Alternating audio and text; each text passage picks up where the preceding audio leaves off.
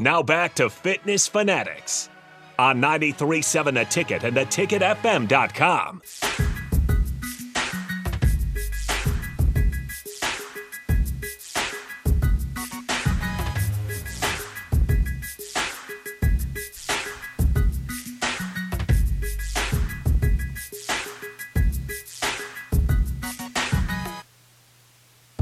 All right. Say words. Oh, well, so I'm sitting here and Nicole's like waving at me.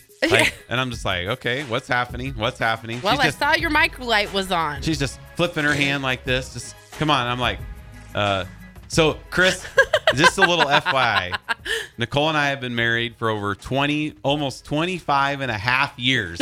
Coming up in December. So these things that if we're interacting, you're like, oh my gosh, what's their problem? She's so mean. Is she? Yeah, that's 25 years of marriage. So right on. Congratulations. Yeah, well, Amy, she was right to ask you to speak. It is radio. Right. Let's go. I wasn't sure. You bring us back in. I don't know what to say. Like, I thought Harrison's like, give me just a second. He was, but then I gave you a thumbs up. That's what I always go to. Well, I wasn't looking. I'm still. The Chris, truth comes out. All of Husker land is just so depressed, and this is why this is such a great time for you to join us, because if we wanted to have a positive, uplifting show today to get people fired up for the new year, Nicole and I'm not going to be able to deliver it. I am not in the proper mindset, so I need you to get me in the proper mindset to go forward. So we're so excited to have you here. Yeah. We want to get to know you here a little bit in this first segment. So give us a little bit about your background, how you got started in Taekwondo, and how you met Lance Farrell. Lance Farrell, absolutely. Well, hey, thanks so much for having me, guys. It's really, really an honor to be here. I started my martial art training back in 1973. So I was a short little chubby 10-year-old and was enamored with martial arts because there was a TV show at the time called Kung Fu.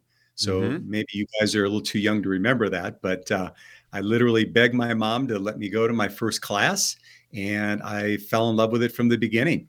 And so it's something that I've done not only as my art and my sport throughout my entire life, but also did it professionally for 17 years as a martial arts school owner. And that's how I met Lance Farrell. Lance and I were on something called, we were regional directors for the National Association of Professional Martial Artists. So that's where we got to know each other. And then we also completed a really amazing program called the Ultimate Black Belt Test back in 2004, 2005.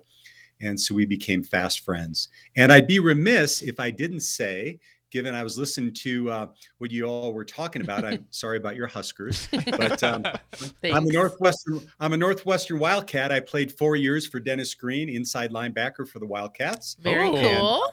We're 7-5. We beat Illinois yesterday, 45-43, and we're bowl eligible. And so I'm a happy guy today. Well, congratulations. Yeah, see, we weren't going to talk more football, but I just want to. Sorry, I just had to bring it up. Positive is fine. I want to say, that's awesome. How impressed that I think everybody is that David Braun took over a team that had won 2 games over the last 2 years. And one of those wins was against Nebraska, of course. The only win for them last year against Nebraska. Of course it was. He hadn't been there. He was new to the staff, and you're just like, oh, what? This is just going to be a dumpster fire. Because, I mean, at being at Northwestern, how hard it is. Like, they just can't go get any football player to transfer in. Like, oh, okay, we're just going to sneak you in. I mean, you have to have high academic standards, and you just can't get anybody to come. So they didn't really get a lot of portal players like Nebraska and like Colorado go and get all these players from the portal. So very impressed. If I had to vote for Big Ten Coach of the Year, I would vote for David Braun in a heartbeat. Oh, hands down. I'm with you 100%. And, I'm coming from, I was on the team that not only set the longest losing streak in major college football history, but then the following year, we finally snapped that losing streak. So I know how challenging it was, and just so proud of what he did this year with the guys. It's awesome. So when you say Dennis Green, is this the Dennis Green that coached in the NFL? Green. It was his first head coaching job. Oh, that's awesome. Recruited. Wow. I was his first recruiting class in 1981.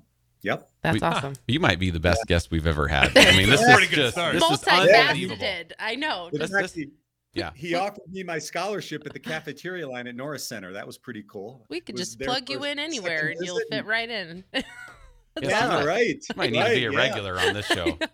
Yeah. Amazing. That's awesome. So tell us a little bit about kind of what you do now for Taekwondo out and where at in Colorado are you from? Yeah, I'm in the Denver area. I'm in Southeast Denver. It's Southeast Aurora. So basically, 30-minute shot from the airport. Been here in Denver for actually next week will be 30 years. So kind of came here. I worked when I finished playing and graduated from Northwestern. I started in the corporate world. I worked for Procter & Gamble for 10 years, but always had this dream of opening my martial arts studio. I mean, again, I had started when I was a little kid. And when I came out here, Denver area was just such a great place. Had 2 young boys at the time. And my wife at the time was like, hey, let's do it. So I opened up a martial arts studio in 1995. Had that for 17 years.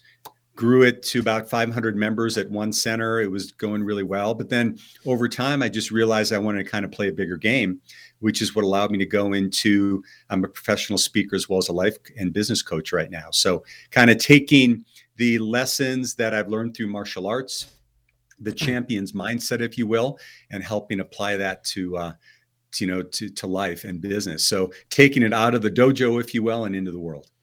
So have you ever taken a Farrell's Extreme Body Shaping class? Like, Oh yeah, absolutely. Okay. In fact, Okay.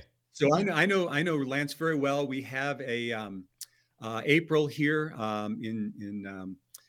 in Denver. Yes. She's on Colorado Boulevard. I've trained at her school before. I used to do self-defense seminars for her.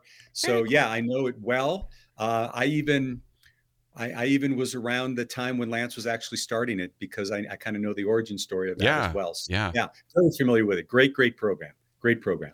Awesome. So we're gonna at the top of the hour, we're gonna be discussing the 3 C's of a breakthrough, right? Creating breakthroughs. Yeah. Give us a little preview of what is to come, and then we're gonna take a little break.